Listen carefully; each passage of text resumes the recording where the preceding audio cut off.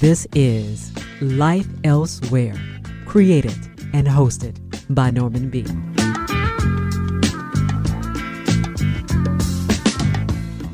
My guest is Barry Snaith.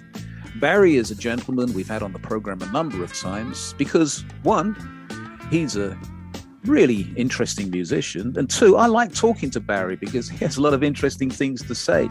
You know Barry from the Inconsistent Jukebox and also M1NK, and Barry has a new project that we're going to talk about. Barry Snaith, welcome back to Life Elsewhere. I know, and lovely to be here. See you again. Always a pleasure.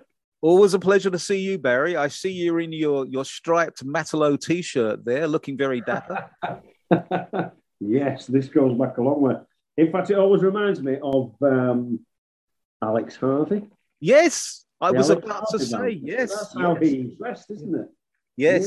Yeah. I was just going to say that's one of the greatest old grey whistle test performances. Yes. You remember Next? Absolutely. We could go off on a tangent here. Yes, one thing I got to say about the Alex Harvey band is that is probably one of the most underrated bands of that period. Oh, absolutely. Yeah, they were under the radar, weren't they? And they really shouldn't have been. And they were loved as a live act, weren't they? But yes. How original was he? And what a voice. Yes. What an amazing voice and a character. Did you ever get to see them live? I saw them live, yeah. Yes. I saw them live. Absolutely brilliant. I remember the thing I was referring to there was they were on the Old Grey Whistle Test. And if you remember it, they were doing Jacques Brel's Next. Yes. That's what it was, wasn't it? Yes. And they had a string section sitting almost like in the pews at the side. And they all had stockings pulled down over their faces, like robbers. They just looked at it. So the whole thing was really menacing. Then you've got the guitar players, Al Clemenson, dressed as a clown. Yes. Because he always dressed as a clown, didn't he, with makeup on. So you've got a striking Alex Harvey in his black and white top, looking like some kind of criminal with a clown behind him. and robbers playing the violin. And I remember I'd been out with my mates, came in, put the Old Grey Whistle Test on. And this is at my parents' house. I'm still living at the parents' Of course. House. Probably 14, 15, something like that. And he was singing, Next, the lyrics of the English lyrics of Next. And when it got to the line, I swear on the wet head of my first taste of gonorrhea. My dad dived across the television and says, "You're not watching this." Yes. And that was off within seconds. Yes. Yeah.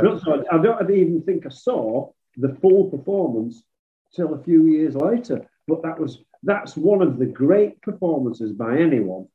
Not because of the subject matter, but I mean it's no. Yeah. It's a menacing song in the first place, isn't it? A dark song. Jacques Brel singing about being in the army as a kid and the horrors of all of that. Yes. That was one of the first, songs to paint a menacing picture when you think of, say, Nick Cave nowadays. Right. He's got to have been influenced by some. Oh, absolutely. Yes. Yeah. And around the other bands around, we've just been sort of lightweight pop and middle of the road rock acts, weren't they? They were great band, great band. Good memories. I'm glad we talked about that. Good memories. Barry Snaith, the Inconsistent Jukebox, M1NK, and a new project. Let's talk about that. The new project is a documentary. Let's call it a video documentary. And it's about and concerning the access to knowledge. Yeah, the access to knowledge. What's the word? You tell me. I don't know. Why would you describe Julian Assange? Activist. Sorry, you can edit there that. You go. Agitator. Yes. Edit that. Agitator. Yeah. Access to knowledge. Agitator. Provocateur. provocateur, that's the word I was looking for, definite provocateur, the scourge of governments. That's actually a quote about Karl. So Karl Malamud, who dedicates all of his life, all of his time to gaining access to knowledge, freedom of knowledge for people that should be free and isn't free. And so he's not afraid to take governments to court or to accept the lawsuits that are going to be incurred for the thing that he believes in, which I think is a wonderful thing. So how did you get involved with Karl in the first place? We have a mutual friend. And the mutual friend was, Karl initially set up the first internet radio broadcast, the very first. And he was aided and abetted by this guy called Marty Lucas. Now, Marty contacted me. I'd worked with Marty before. Marty contacted me asking if I'd be interested in working on the soundtrack for this project. They were after a particular style of sound, kind of an espionage feel for the piece. So I got all my John Barry chops ready, and I think they had something like that in mind, and so did I. And so that's how it originally started. Marty had been working with Karl, and still is, and always has been, invited me in, and then it became a bigger thing than just one piece of music from that point onwards. But I love the principle of the thing from the very beginning. You know, it's he's a very altruistic guy. In fact, the whole thing is an altruistic thing, isn't it? Putting all your resources and all your time into activism and into something that's a worthy cause. And it's probably a dry subject because it could be about access to, say, medical documents or access to plans, building plans and so forth. It could be anything, really. It could be anything at all, but things that people were finding that they were having to buy when really they shouldn't have been having to spend money on these things. So Karl's been involved in putting things online for the Smithsonian Institute, for the American government, and so forth, against their wishes initially. Well, yes, right. But then they've kind of seen the light, I suppose. I have to be very careful about a lot of the things that I do say, because I'd hate Karl to have another lawsuit against him just because of stuff I've said. Right. Understood. Barry, why don't we play a cut to give my listeners an understanding musically of what we're talking about? Well, I suppose the best one to play would be Open Access Ninja, because that is the title. And that was the initial song. And it was only ever meant to be one piece. Things went so well that that one piece became the entire soundtrack. Let's play it, Open Access Ninja, and then we'll talk about it, the making of it, and anything else you want to add. This is Open Access Ninja, the A2K. This is Life Elsewhere.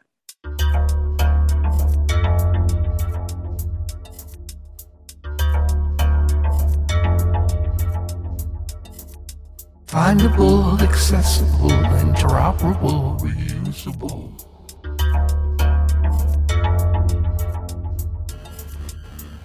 Black frock crows flocking in to volunteer. So hold my beer.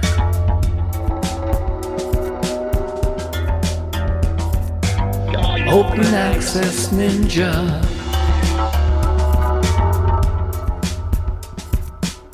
Tinker, improve it, hack it or fix it, acquire, create, unpack it, remix it. Not just a consumer or just another user. Like Dale D, start making it here. Just like this beer. Open access ninja.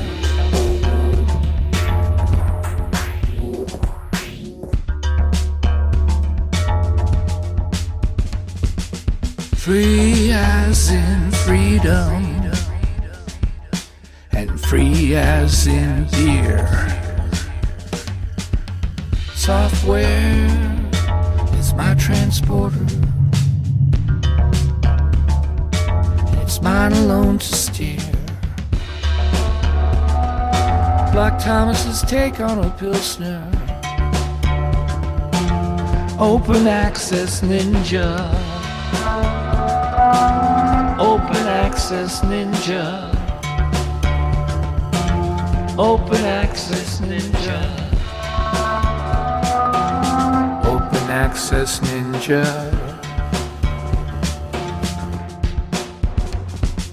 DRM doesn't respect me. DRM doesn't really manage right. DRM doesn't really matter. So fill my decanter with open access ninja.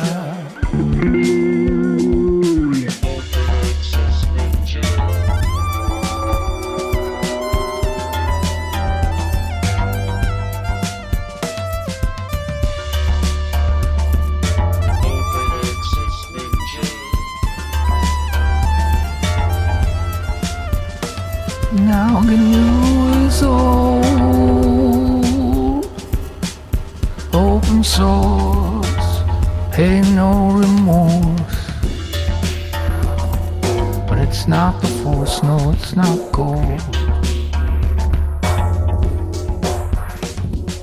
And thank you for your many contributions, but you're not the only one. We all gotta find a way to get it done. We all got our own road to persevere. But first let's have a beer. An open access ninja.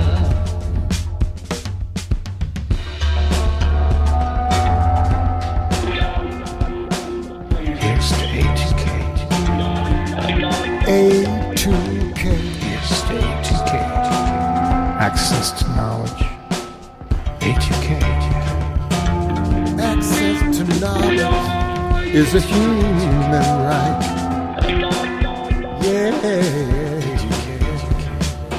Access to knowledge Here's to A2K. is a human right.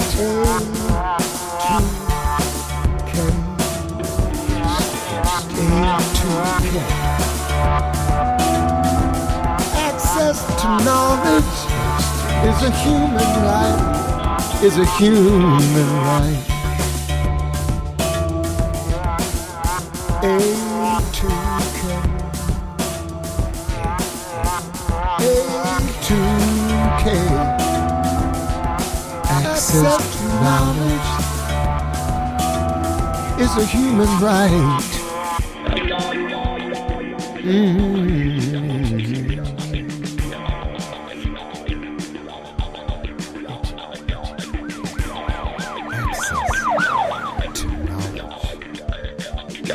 Is a human right. Open access ninja. Is a human right. If you're just joining us, my guest is Barry Snaith. He has a new project called the A2K. We just heard Open Access Ninja.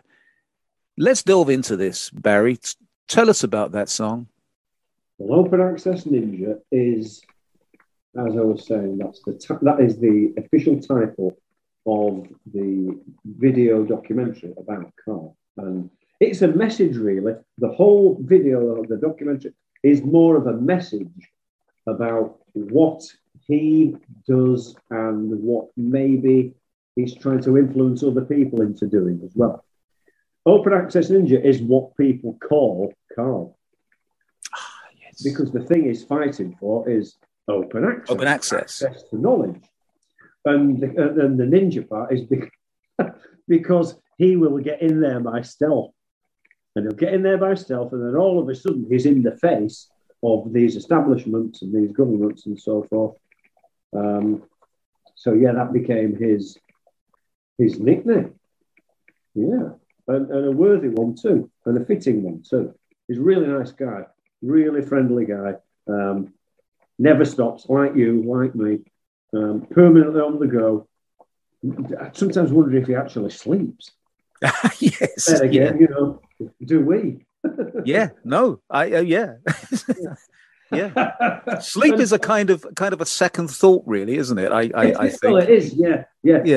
Sleep's something that you end up having to do when you can't finish the thing that you were doing in the first. Exactly. Wow. So well put, Barry. That is so well put. Yes. I think that's true, though, isn't it? Yeah. It certainly is. Even though we know we shouldn't be doing it. Yes. And you have to, you know, the cliche is life's too short. Let's go off on a tangent just a moment about sleep, because I'm guessing you're like me, as you just said. But do you sleep well? When you do sleep, do you have an enjoyable sleep? Yeah, I sleep really well. Yeah. The second my head hits the pillow. Yes. No matter what hang-ups I've had, what the problems are, I'm out like a light. Are you the same? Absolutely. But I tell you the other thing, and I'm just wondering about this. I have the most vivid dreams. I have dreams that I do not want to stop. Almost every night I have the most fabulous dreams. Me too. I wonder why that is then. Me too. I wonder if that's because we've left it till the very last minute and we've been so busy creating that we can't stop doing that when we're asleep. Because when you're asleep, really, your brain is still active, obviously. Yes, yes. And it has to be active, doesn't it? Because if it wasn't, we'd be dead. Exactly. True, exactly. So and talking about that, and I really wasn't sure that we would come to this, because we can circle back around and talk about Carl and talk about what you're doing with the new project. Yeah. But the word death has come into our sphere in sort of torrents recently. Some major musical artists have passed away. Charlie Watts, Lee Scratch Perry. You know, I was going to say that to you. Yes, you know, people that have been such important parts of our lives. Don Everly, you know, it's just been. And the horrible thing is, and I've had conversations about this, is that we're now at that point in time where naturally people of a certain age are going to start passing away. In some respects, it's wonderful because we now can just celebrate the wonderful artistic inputs that so many people have had that we've looked up to. But the other thing is, it also represents that we're getting older. Absolutely true, isn't it? But also, don't you feel like is that era gone? Is it going now? That's the question. David Bowie's death. That's the question. I think his death was the sign that era of music is gone. And I think we've talked about this before, how is music as important to the generation now as it was to our generation and so forth? I'm not sure it is, and I think, is it because it's on tap? It's now on tap, isn't it? Yes. And so there was an interview on, I can't remember what it was on, and it was with the Greenwood guy from Radiohead. There's Johnny Greenwood. Johnny Greenwood, yeah. His brother is in Radiohead too, isn't it? Right, yes. Colin, I think it's Colin. Anyway, Colin. He was being interviewed, and they were talking about music, and he said, I don't think I've listened to any new music this year because I haven't got, there's so much out there that I haven't got the time to do it. Yeah. Maybe he hasn't because he's in a band and they're writing and they're all part of that thing of being a music fan. They're a band who people are fans of. So he hasn't got the time. And he said, I wish that there'd been I'm paraphrasing there, but something like, I wish there'd been a rule that all music had to end. No more music written after 2010. Something like that. Yes. Because it's too much. I mean, Yes. isn't that's a sorry state, though, isn't it, that we could even think that? But it's true, there is too much. It's very true. And I'm glad that you mentioned that, Barry, because as you know, I do a weekly music show and I get sent such a lot of music. I mean, I get files upon files. Yeah, and I don't know how I do it. Honestly, I don't, because I also read. I get sent books because I do on my other show. I do interviews with authors. Yeah. And I don't. This circles back to Carl, and it circles back to you and I about the time we spend during the day. I don't know. I just think we live in a wonderful time where there's so much stuff. There's so much available, and then there's all the stuff from the past that we can enjoy. Yeah, I agree. Yeah. So we've got all that already, and then we can dip into wealth of information. Yeah. Now, not just information. That's maybe not the right word, but a cornucopia of art and history and knowledge and music. There is so much, isn't there? And it's nothing to grumble about, is it? No, not at all. Yeah. In fact, I would go as far as saying, Barry, that it surprises me that more people aren't making music and art and writing or whatever, considering the access to just how to do it so simply and so easily in some respects. It's just a question of doing it.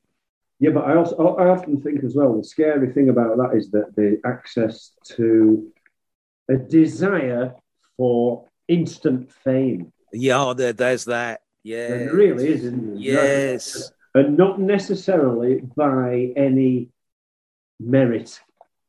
Yes. By any no skill or art or originality or creativity. It's fame for its own sake. Well, once upon a time, you had to serve an apprenticeship to do whatever it is you wanted to do. My father was a printer at the Times of London, and he served a 6-year apprenticeship. Think about that. 6 years of getting paid virtually nothing to learn your craft, to learn your skill. Yeah. Wow. Yeah. That won't happen there, will it? I don't think. The printing thing goes back to Carl as well, because he is not an acolyte or a follower, but an admirer of the life and philosophies of Gandhi. Ah, yes. And of course, Gandhi was a printer. Yes. That's what he did. To give access of information to people, he created his own printing press. And Carl said to me, I think this was our first meeting, and Carl said, with no sense of irony or meaning it to be funny, said, Gandhi sucked at typesetting. That's not really a phrase you hear very often, is it? No. But hey, yeah. So he did his apprenticeship. So let's talk about the recordings. Let's we just the first one we just heard, which Open Access Ninja.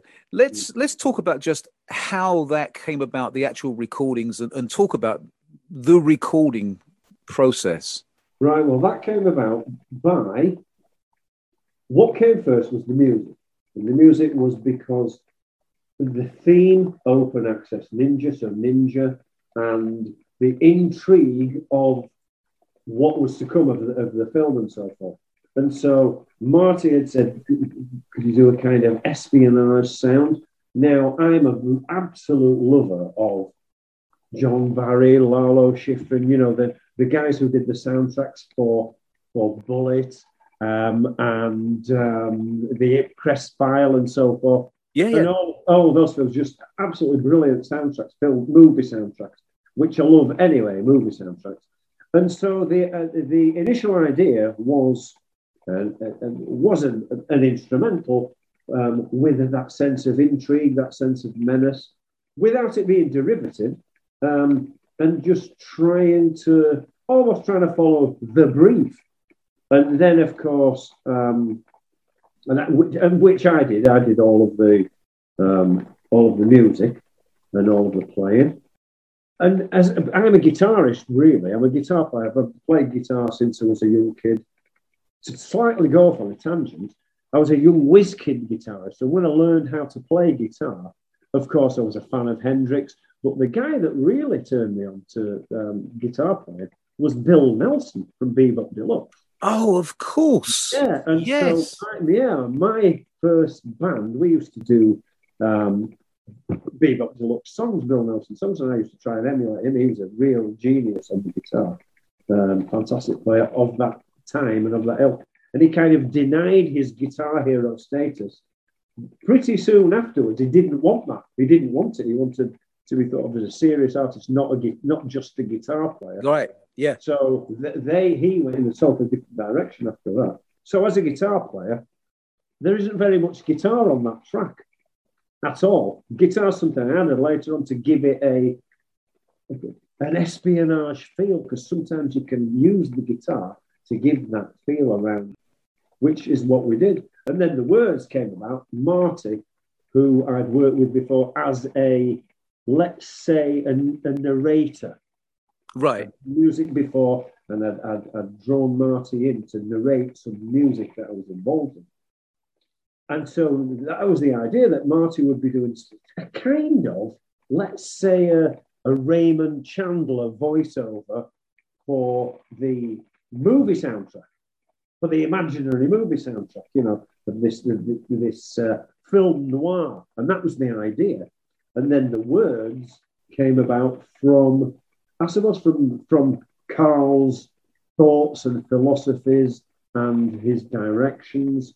And so that's where that side came about. Marty pieced together what's a kind of a difficult subject, isn't it, to describe. A lot of people won't even think about these things that go on in the background, part of.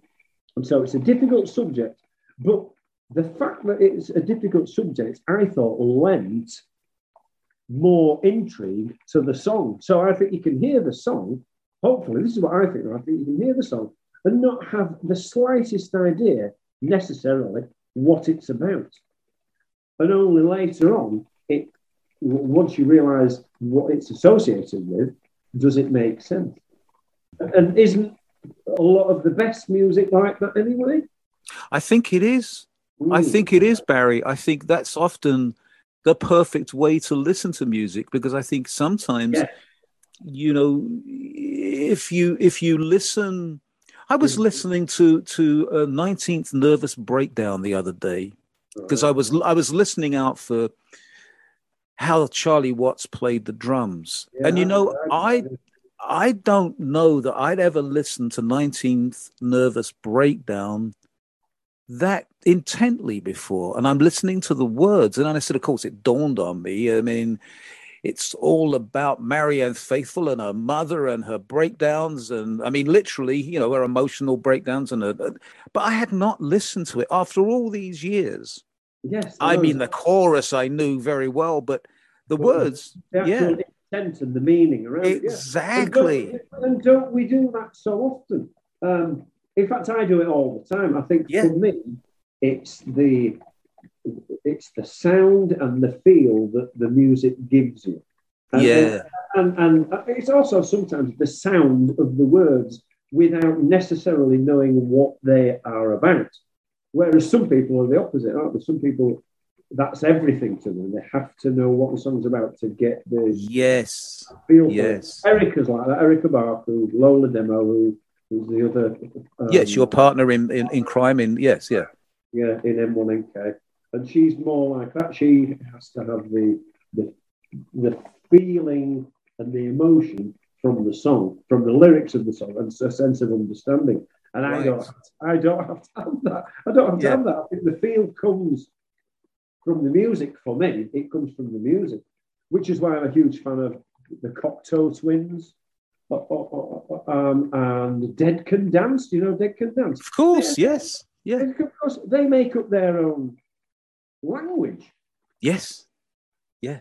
Isn't that like opera? Isn't it like English? Listening Absolutely. To opera? You don't need to know what it's about. And sometimes when you see the translation, it's so mundane. Yeah. It's so mundane that if they actually sang that in English, you would think, oh my goodness, what a lot of toss. Yeah.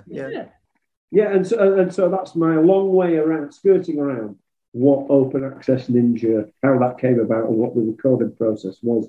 And then we brought in this guy called Tad Robinson, who's a New York blues artist, very well established, very well respected, with a brilliant voice. We just brought him in, well, Marty brought him in, just to give it that bit of soul. And again, because it's a dry subject, it can be quite cold.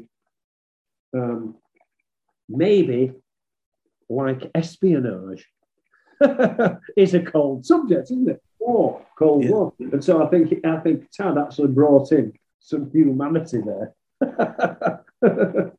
Let me remind my listeners, I'm talking to Barry Snaith. His new project is called the A2K. We heard Open Access Ninja. Barry's also been involved with the Inconsistent Jukebox and M1NK with Erica Bark. Let's play another cut, Barry. This one is called Do Make Your Bread. This is the A2K, and this is Life Elsewhere.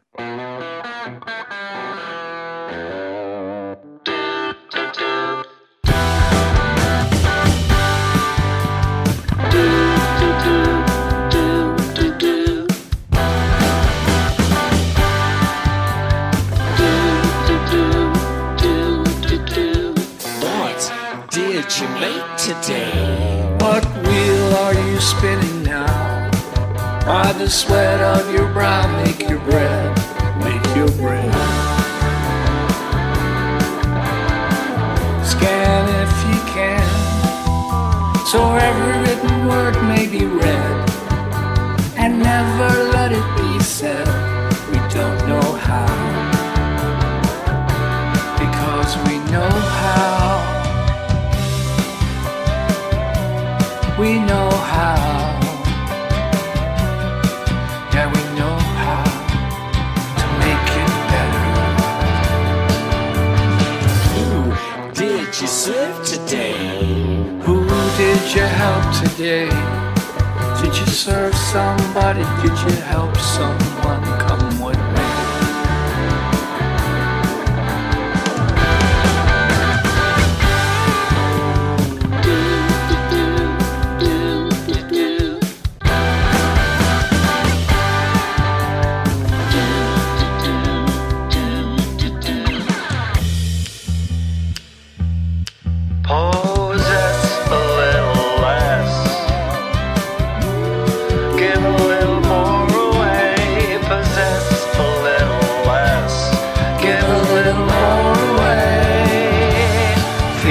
Your hero.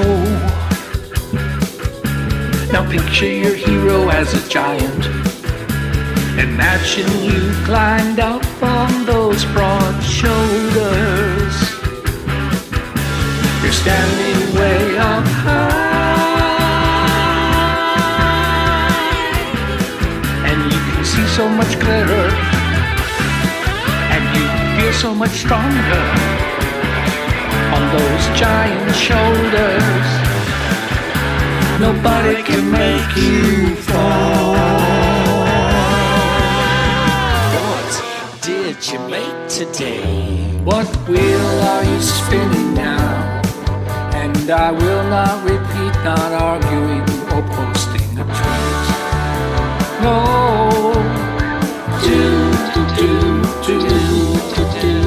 do something real. By the sweat of your brow, make your bread, make your bread. Do just what you do with your hands and your head every single day.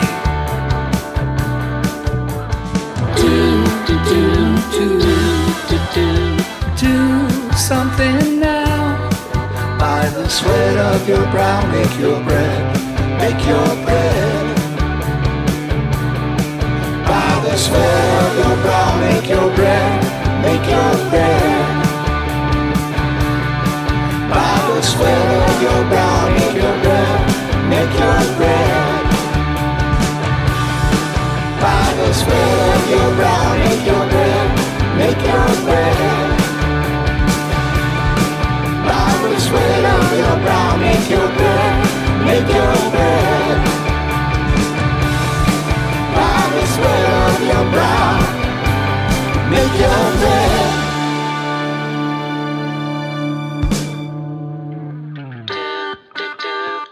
That was the A2K, courtesy of Mr. Barry Snaith, with Do Make Your Bread.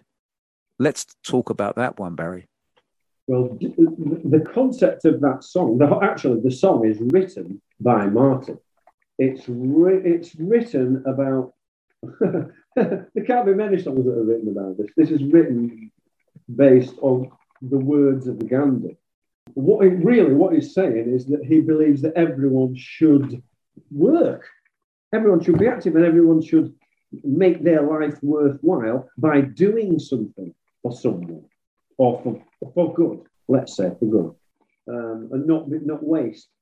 And so, really, that's where that's come about. And Martin wrote the song, and I suppose I could say, and then he left it to me, or I could say, and then I snatched it off. Yeah. And so. And then arranged and produced it. But as soon as I heard it, I could hear the finished thing.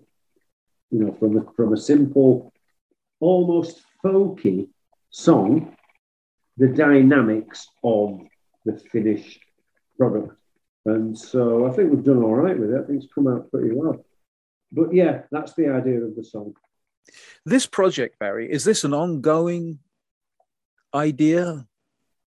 It is because of Carl, because Carl's never going to stop this. This is his mission in life. This is his calling. And so he's never going to stop this. Now, we've hit on a good working relationship and a friend relationship too, between us. And so things went so well. Like I said, it initially started as being a one-off piece. Yeah. It's now become... I think the documentary is probably 50 minutes long.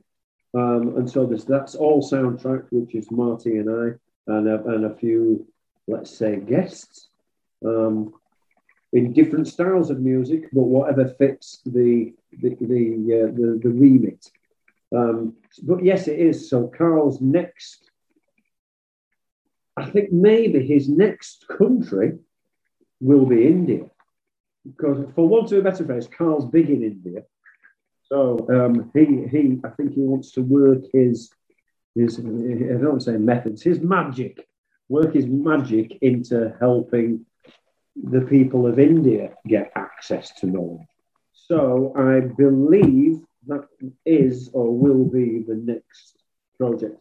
But yeah, this will be an ongoing thing. But that's in between all of the other things I'm doing as well. Yes. Where, for example, M1&K wasn't a project. M1&K is something that Erica and I will probably be working on the next album in the nearish future. But we've both had to get out our solo ventures first because we've got a lot of music. You know, I must have, SoundCloud alone, I've probably got 100 songs up there. And Erica's done about 15 solo albums herself. So, you know, neither of us are slouches. So I've always got a project on the go anyway, but they were projects. The solo work that's not a project, is it, when you're doing things of your own? That's just who you are, isn't it? So the A2K stuff is a project. So we've really enjoyed doing it as well. It's been a very, very interesting and eye-opening venture. Let's talk about the documentary. Where can it be seen? Is it available? Give us some details. The documentary will be out on Labour Day. It's going to be available, obviously, online, everywhere. Barry, let's talk in general for a moment, just about music. And we touched on this a little while ago about, and you mentioned it about possibly the end of an era. Here you are, as you so clearly said, you hardly ever sleep because you're always making music, and doing creative things. For Barry Snaith now at this point, where you've been in the music business now for quite a few years, is it a business or is it an area of creativity? To me, it's an area of creativity. It's a necessity. It's something I'll always do. I suppose it's like you do what you're doing. That's something that you love to do. But yes. I'm totally compelled to do this. I suppose like anyone who's an artist, you're compelled to do it, aren't you? Even, a lot of it may never be heard. And a lot of it may never be heard by the general public. But that's not why you do something like this. You do it because it's what pours out. It's your life. Your lifeblood, your life force, and so that's what comes out anyway. So that's regardless of making lots of money, of success, of even sometimes being heard. Don't we? I think we just do it for ourselves. Really, I think people who write or people who write books, write fiction anyway, aren't writing it for any other reason than pure creativity. I'm sure some are out there. I'm sure some are calculated. But no. So I'll always have something on the go anyway, whether it be soundscapes for digital fiction or even for games, or I'm just doing something at the moment for a Buddhist retreat. Yeah, and then there's an EP of early French chanson that I'm working on that will be coming out at some point, maybe later this year, maybe early next year. It's been something I've been working on for 5 years, so that's why I'm not committing myself. Yes, that's kind of almost finished, but the logistics of it have been quite difficult, and I've had lots of other projects I don't say in the way, but that have put that on the back burner. Is there something lurking around in your brain pan that you haven't done yet, that you really, at some point, you'd really like to get to do? Brain pan.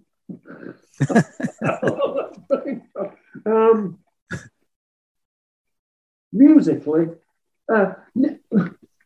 there's something that there are a couple of things that are ongoing. It's difficult to say something I'd like to do. There's nothing. I haven't got an ambition of wishing I was working on a certain type of thing, because I'd probably just do it.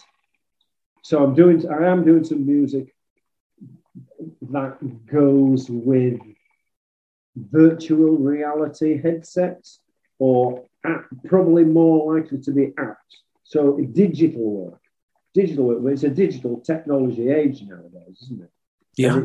And I think that's to be embraced. That really is. That has to be embraced. But rather embrace it in a way that the digital work can work in conjunction with the music, so that you don't just have sound. You've got imagery to fill up your brain pan. you like that, don't you? Brain pan. You like yeah. Well, that's something to fill up, and I'm talking about filling up the listener and the viewer's brain pan.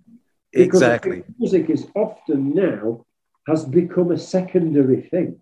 I know, for example, my kids will say, "Oh, I don't know, I may play, let's say, The Strokes. Let's say Radiohead." They say, "Oh, we know that song. Oh, where have you heard that then?" We heard it on TikTok. No, we saw it on TikTok. Yes. We saw it on TikTok. No, you didn't see it. You didn't see that music. Yes. Music. They only hear a snippet of it. And then that may get re-released and all of a sudden that's the next thing. But I think it's scary that they just hear a tiny, tiny snippet of this music.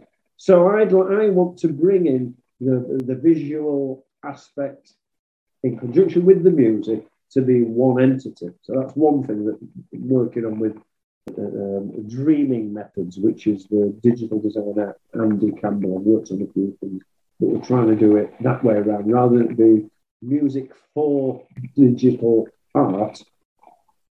It's digital art for music, and vice versa. Or it's one entity, like a gestalt of those elements.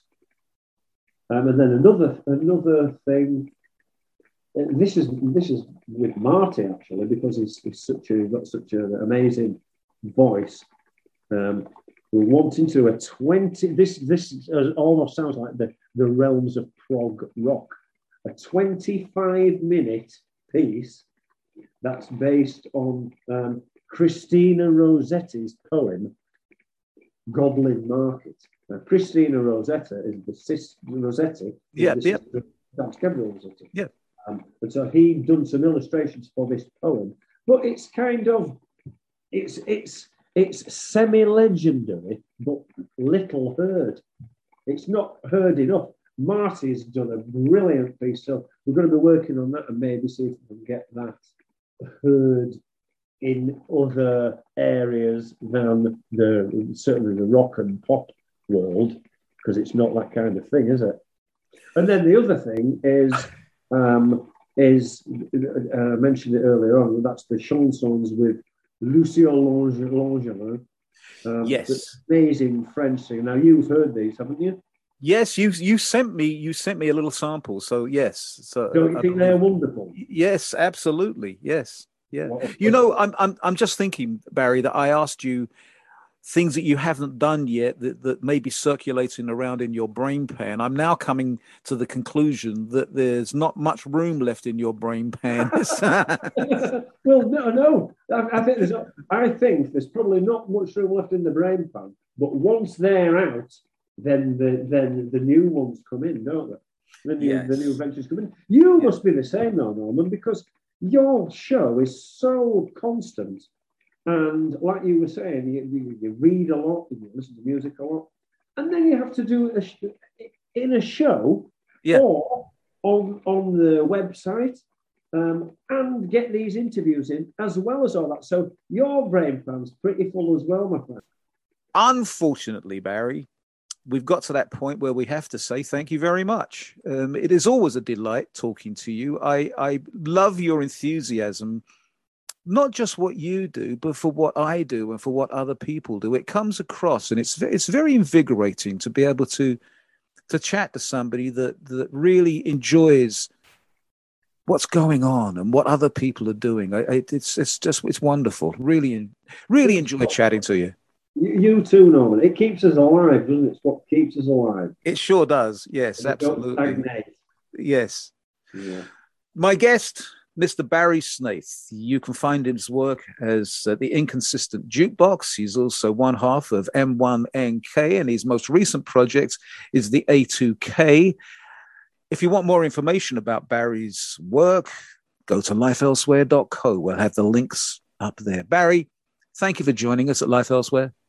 Absolute pleasure.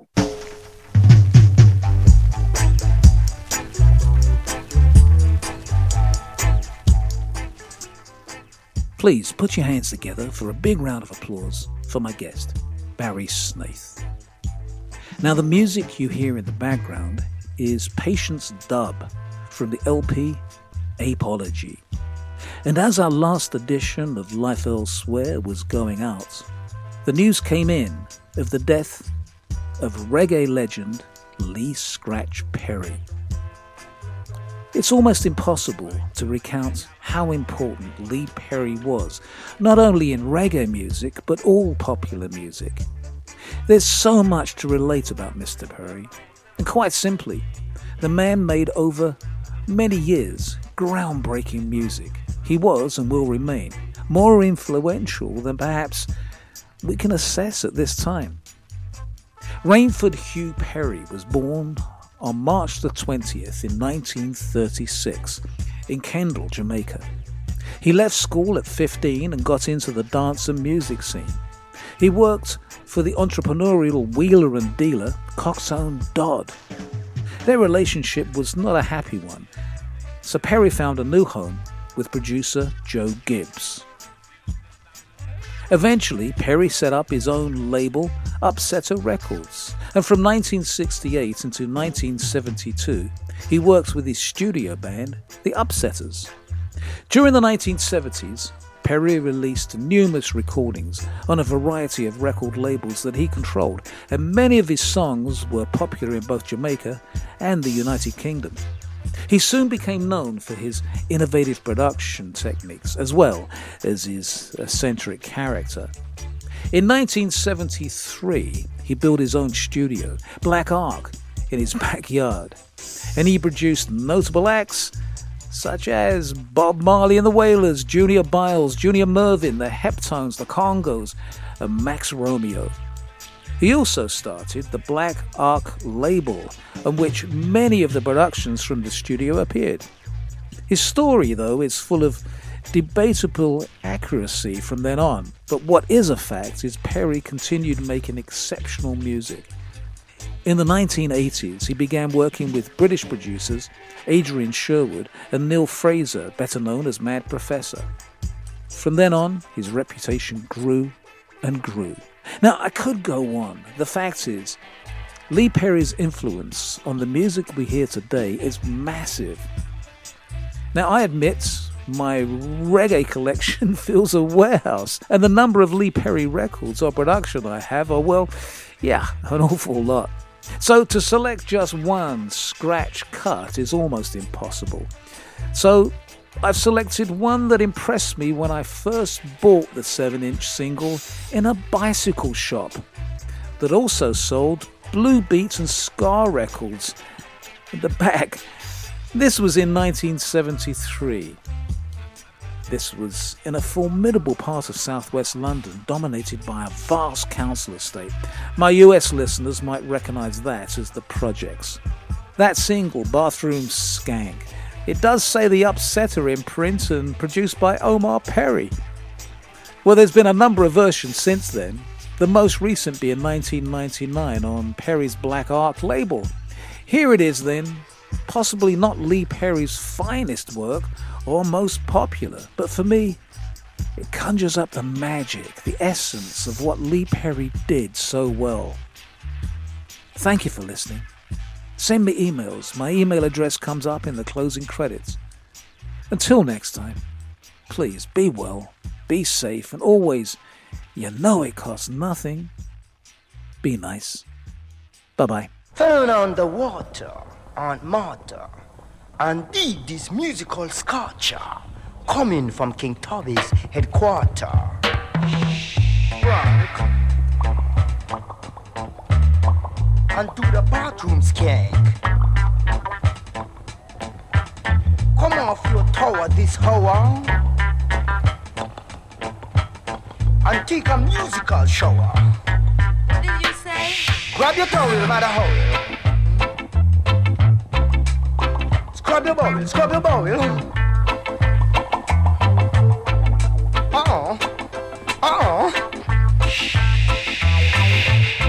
Grab your towel, scrub your bowel. Say, you got to be clean.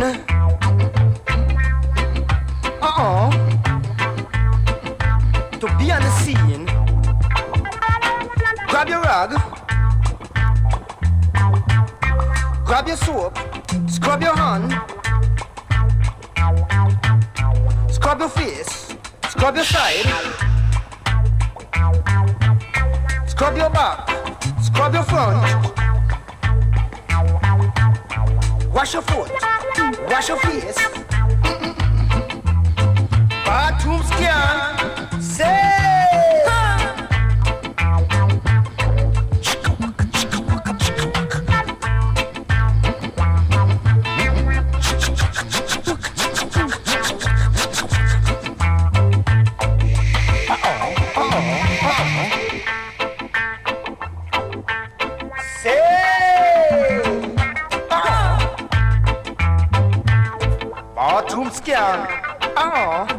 Grab your rag, scrub your back, scrub your front, wash your face.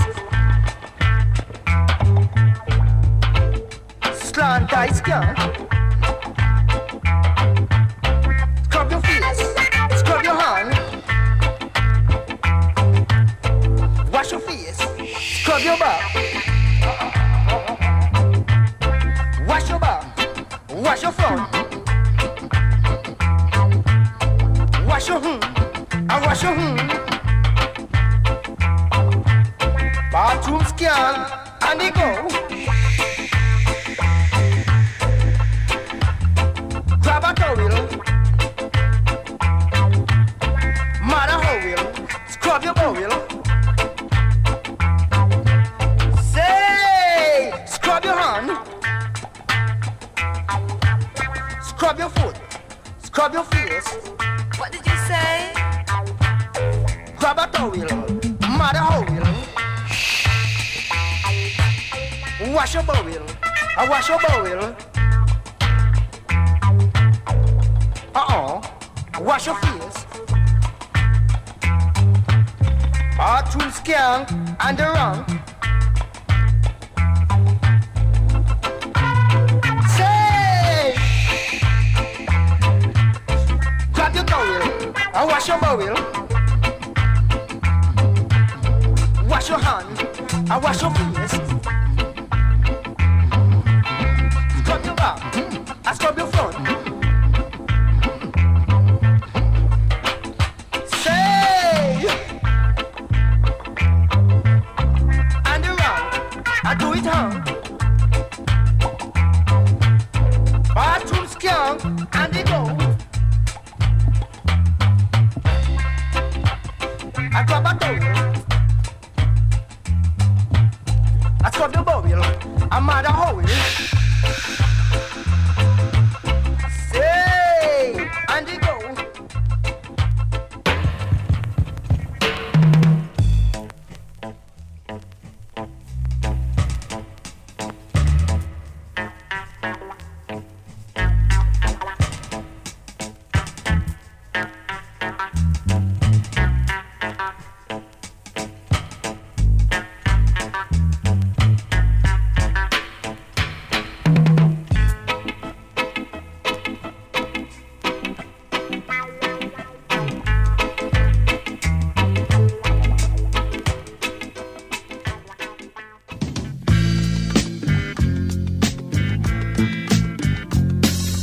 You have been listening to Life Elsewhere, created and hosted by Norman B. Life Elsewhere is written and produced by Norman B. Guest booking and additional research by Stephanie Lane. Behind the scenes assistance by James Van, Bruce Goodman, and Allison Klein. We love to hear what you think about Life Elsewhere. Send your questions, queries, and comments to info@lifeelsewhere.co. That's C-O.